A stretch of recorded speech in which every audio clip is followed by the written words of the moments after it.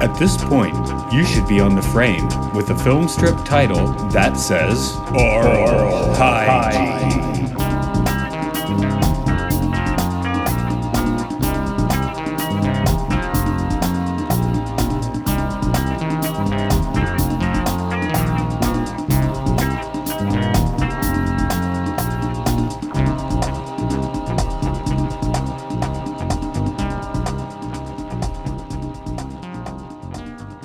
Welcome to Oral Hygiene, where we talk about caught and educational films.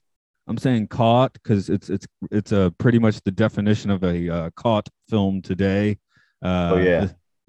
This is Matt here.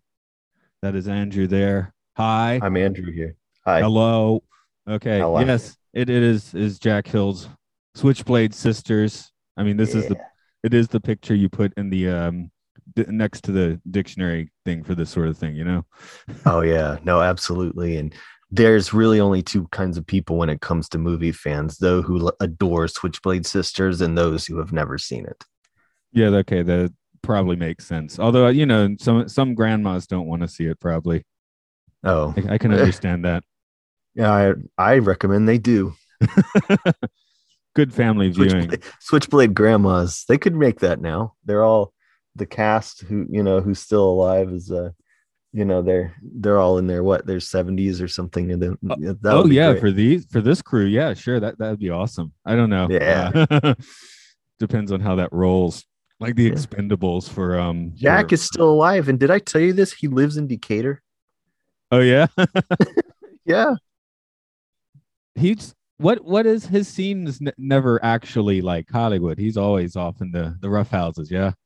I mean, Jack Hill never went Hollywood. He was strictly independent his whole career.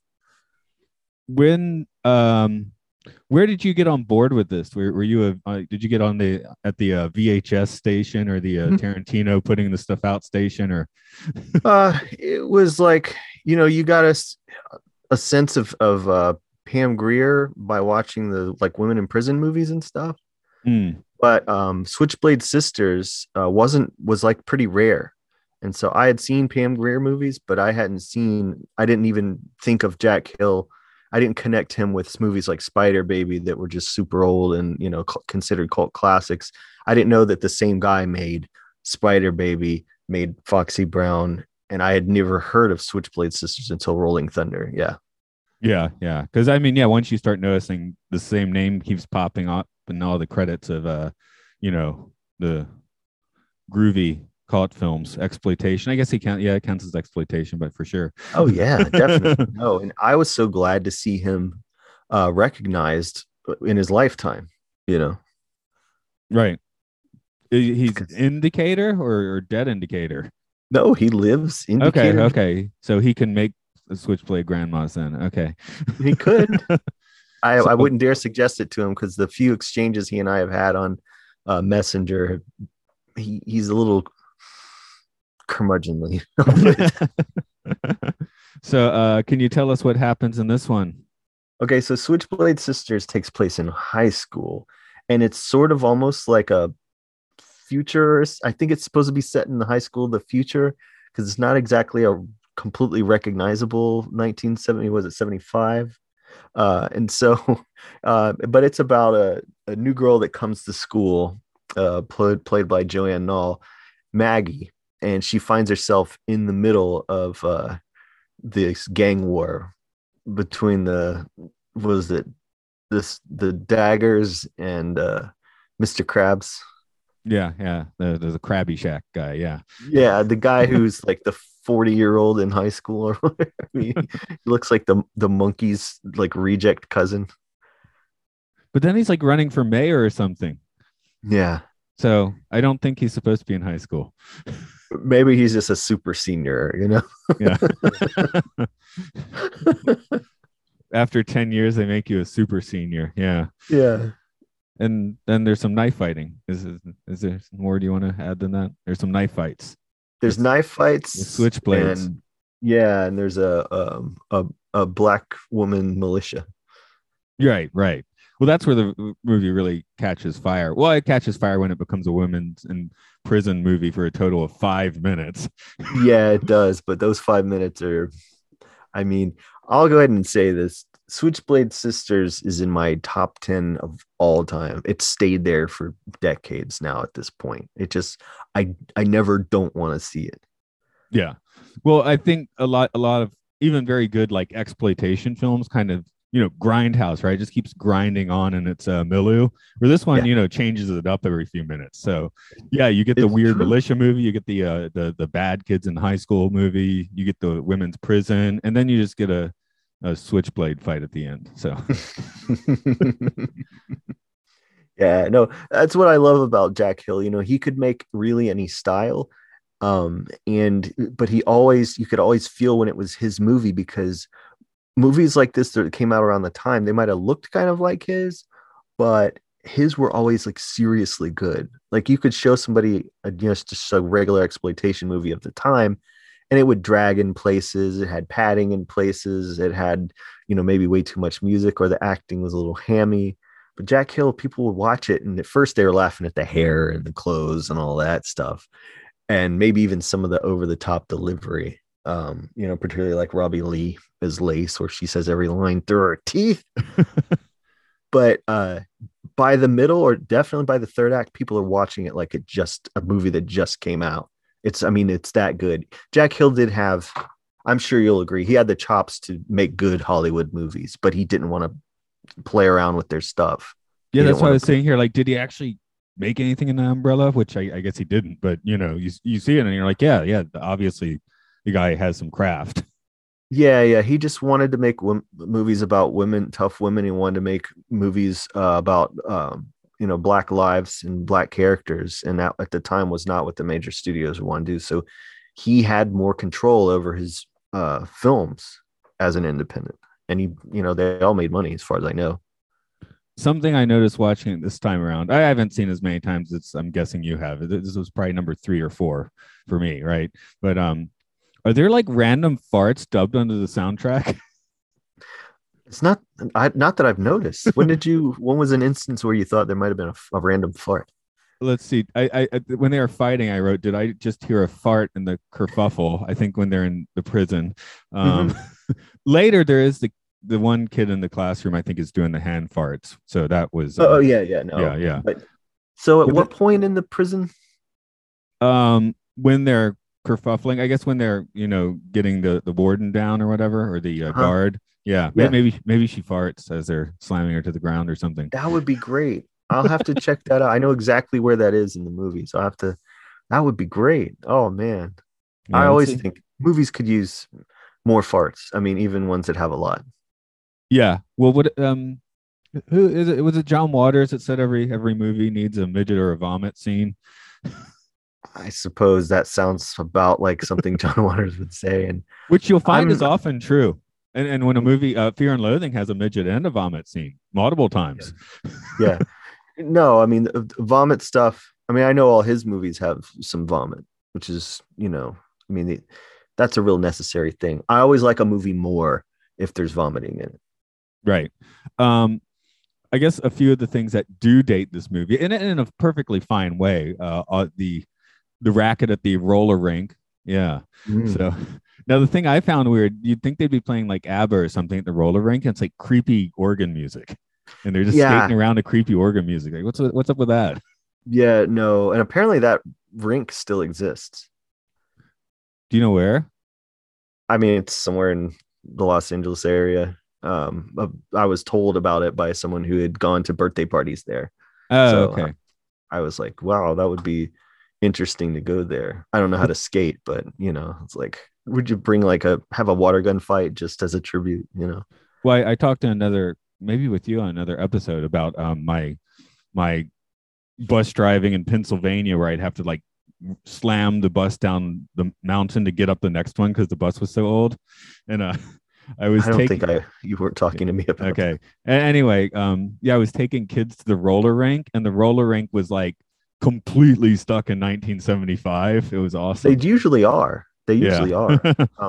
Skate Town here in Athens where the Classic City Roller Girls do their like all their practices and stuff.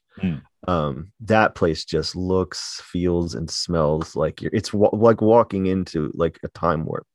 It's just wild. Yeah, and complete with like the arcade games. And we're kind of bringing that up because in another spot we just get some, like class A 70s industrial funk, So it's true. So it's like the soundtrack's not lacking. So I'm like, why are we dancing around to like creepy organ music in the roller rink? Maybe because they're about to have a fight. I don't know. Maybe it's a filmmaking choice, but yeah, I mean, I think you always look at it. You look at the music more than I do. And so whereas I am just sort of like absorbed in the entirety of it, I think you can kind of just isolate that and look at it. And I think you're I know which scenes you're talking about. And next time I watch this, and perhaps forever, I'll be looking for the farts and for the maybe funk. Inappropriate score. Farts and funk. Oh, the 70s industrial funk's right on, man. Yeah. But when they do fall in after that, they fall in with the militia, which another thing that I kind of think dates it is you get that very like little red book Mao speech, which I don't think anyone would give now. Yeah, Mao says true power comes from the barrel of a gun or whatever. Right. But back then, and I should say the militia is led by Marlena Clark, who is in the movie. I think I have the T-shirt on. Ganja and Hess, the great Bill Gunn vampire movie, opposite Dwayne Jones. Right. Yeah, that it really becomes like one of Jack Hill's older films during that section. It's almost like Jack just throws on one of his old hits. But that whole the militant sector, whatever, I think he felt like he was representing that somehow, shining light on it in a positive way, because they were doing what Crabs pretended to be doing, right, for the community. No, it's cool. It's just quoting Mao, seems a little now that we know what happened in the Cultural Revolution and all. Yeah. It's like you're it's true. Not choosing. I mean, just quote Marx if you really want to go for it, Yeah, but I think back then though it was more of just like making people think. These people. This wasn't a bunch of like criminals or whatever. They actually had. Even if it was misguided. That's why I'm saying that it's just the way that I'm looking for ways that date the film, because like you said, as a film, it doesn't really date. So I'm kind of picking at the cultural artifacts. Yeah. And no, you're totally right. And, I don't know if this is my favorite Jack Hill movie anymore, but it's just one of my favorite movies, period. Yeah. Now, in that same scene, I kept thinking that the lady in the back of the shot was Spider-Man. Why? Because she's got like a red hood and a red shirt, and it just is kind of looking over. And that's like just 3 times during that scene. I was like, "That's Spider. Wait, why would Spider-Man be here?" Just also, I was talking to Luke a few days ago where he's like, "I'm disappointed with any movie that doesn't have Spider-Man in it, even if it was made in like 1935. Where's Spider-Man?" So I was just thinking, why not? There's kind of Spider-Man. It's a lady, and that's a part of the militia, but whatever. Yeah, it was Marjorie Spiderman that you were seeing. Yes. Another not quite anachronism, I guess, is when you do see their armored car, it made me think of like, Mad Max territory, like the first one, Yeah. That was a real surprise, wasn't it? They just come out blasting from that thing. It's got those those iron windows or whatever. They got the hole cut out in the cross for the machine gun to come through. Yeah, I love that. And then I finally got around to season 3 of Cobra Kai. I don't know if you've been watching that show at all. I don't know. Okay. No. They just a few things connected there that Johnny's drink of choice is Coors Banquet, and there's a scene where they're all drinking Coors Banquet or something. I think it was definitely Coors. I don't know if it's a banquet or not, but it's kind of a yellow can that you see in there. And then the one thing that deflated the fight at the end is having finished season 2, where there's like the most insane karate battle in a school ever. The end of Switchblade Sisters didn't quite measure up to that anymore. No, I mean, at its core, I believe Jack Hill was wanting to make a Shakespearean tragedy out of it, and Patch's character, she's played by Monica Gale. That character, there's that whole thing about, and I love that shot of when Lace stabs her in the throat, right? Yeah. That's the silhouette shot, is it?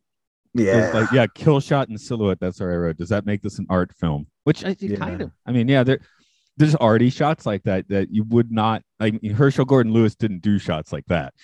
No, this was really kind of like, I should say, like stagey or very theatrical, not as in cinema, but as in like the stage.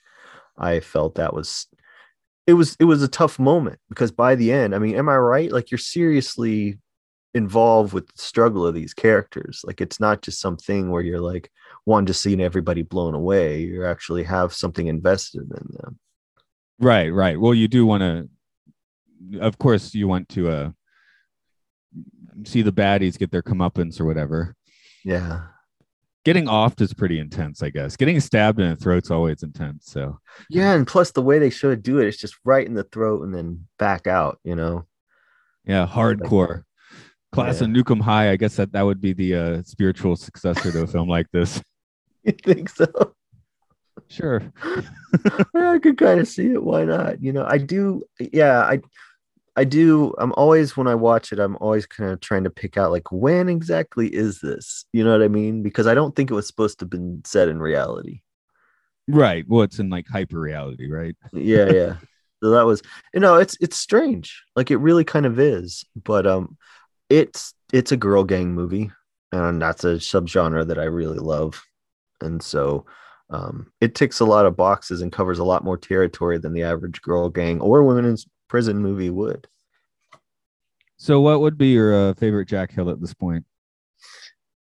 Man, for a while it was Coffee, but I saw Coffee way too much.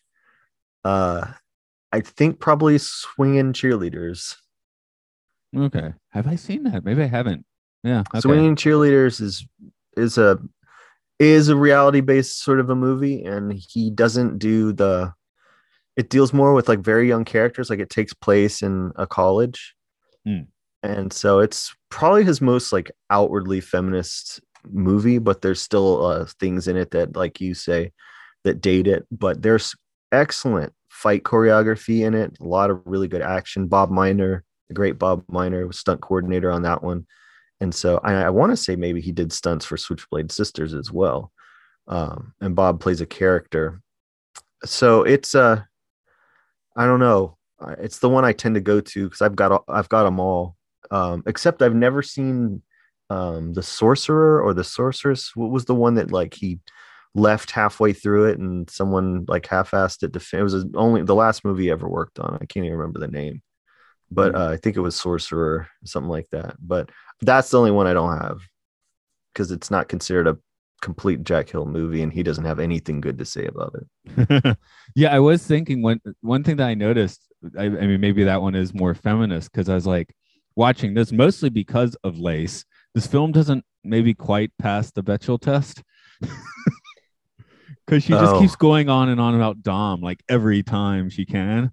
So yeah, that's true. Well, they were the Dagger Debs. So they were their own gang, but they were still the girlfriends of the proper dude gang. But then they completely throw it over. But there's that whole like jealousy part that Lace has, coming in through Maggie. And so yeah. She's got I know Dom's not the greatest guy. No. One of them calls him Dominic. And his scene, you were lousy. He's trying to do the they're out of order, you're out of order. No. Well, in the end, the only person in this movie that might have any kind of moral spine are the militants. I mean, because Maggie's our hero, but she's just as bad as Lace.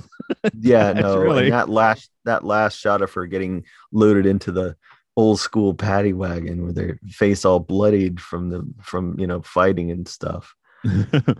Remember that name, cop. It was, so I think this one's satire. I would have to say, Yeah, yeah, maybe that's why it's rolling through all of these different exploitation genres one by one. Yeah, I mean, I would call it satire. I don't think it's a comedy though. I think it means what it's saying, but I think it's like you were saying, it's scope and it's kind of like all over the place nature. He does bring it home at the end, and it does have a very strong act three, especially that final scene. It's got a lot of crowd pleasing moments. But in terms of cult movies, yeah, everyone I've ever shown Switchblade Sisters to has like really loved it. You know, Yeah, yeah. Oh, the one thing I can't get out is you don't need icing off of a cake, especially not in America. That's just a bad call. that does happen.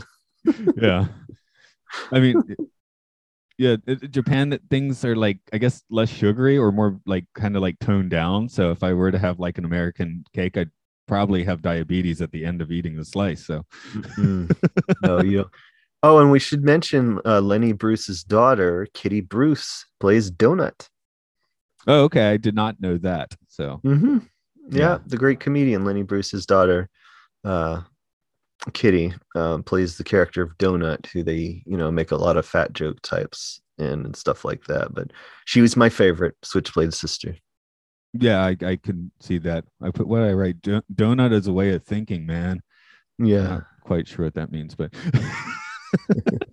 well, who was the one, Bunny or whatever her name was? She was was just peddling ass in the men's room or whatever. Oh yeah, that was really giving her boyfriend the money. Shove the dork in, like, oh, you need this for your final. It's like, yeah, I didn't go to that school.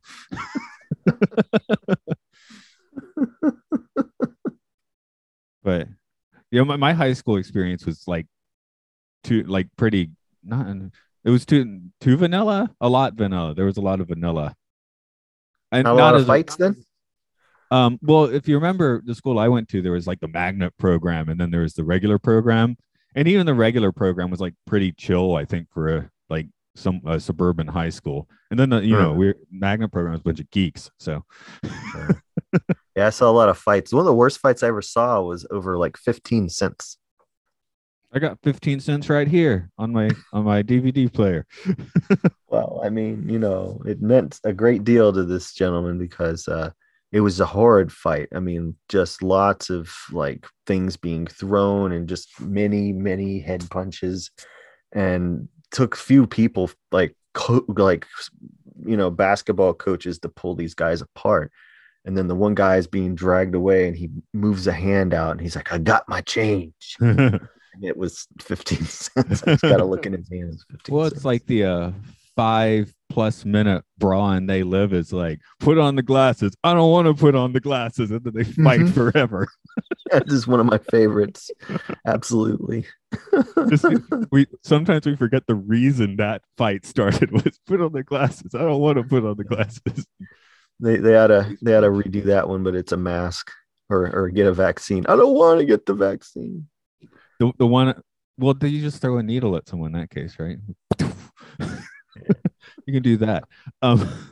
That should be the real fear.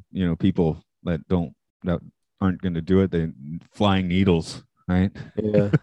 The best fight I saw in school was actually maybe the first grade. Another Karate Kid reference today, where one kid tried to he was in the crane kick stance and then just got the crap pummeled out of him. Oh, so the crane didn't work, or maybe poorly executed crane. Well, he couldn't really execute it because he was getting the shit beat out of him. So he got in position one and then got punched in the face several times.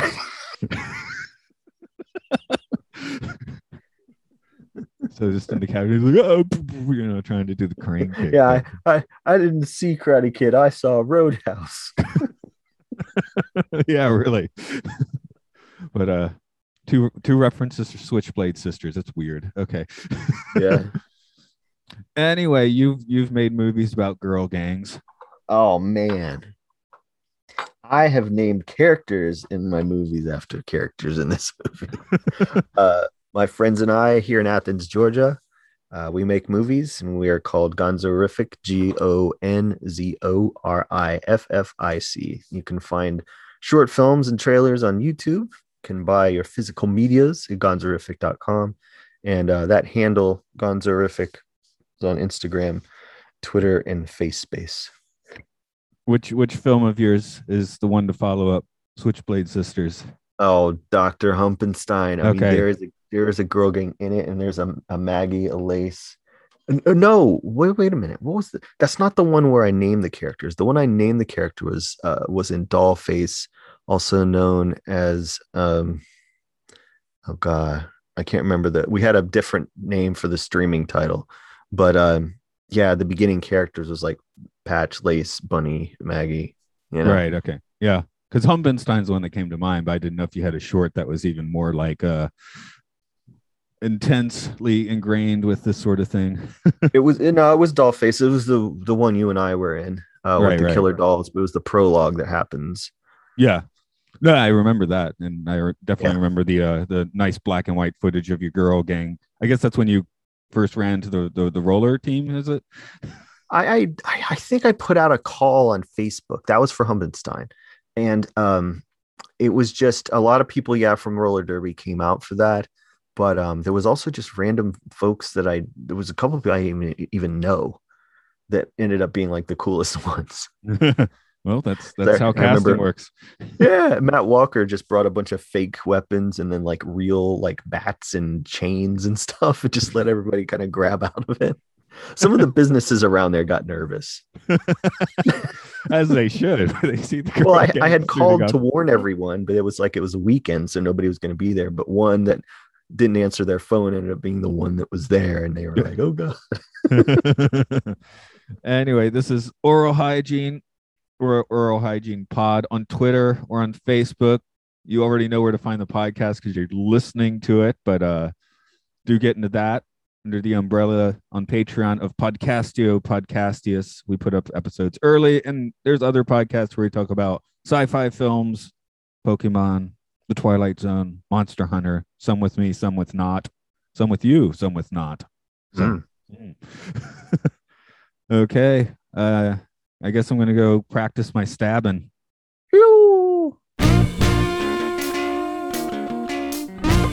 Did you advance the film strip?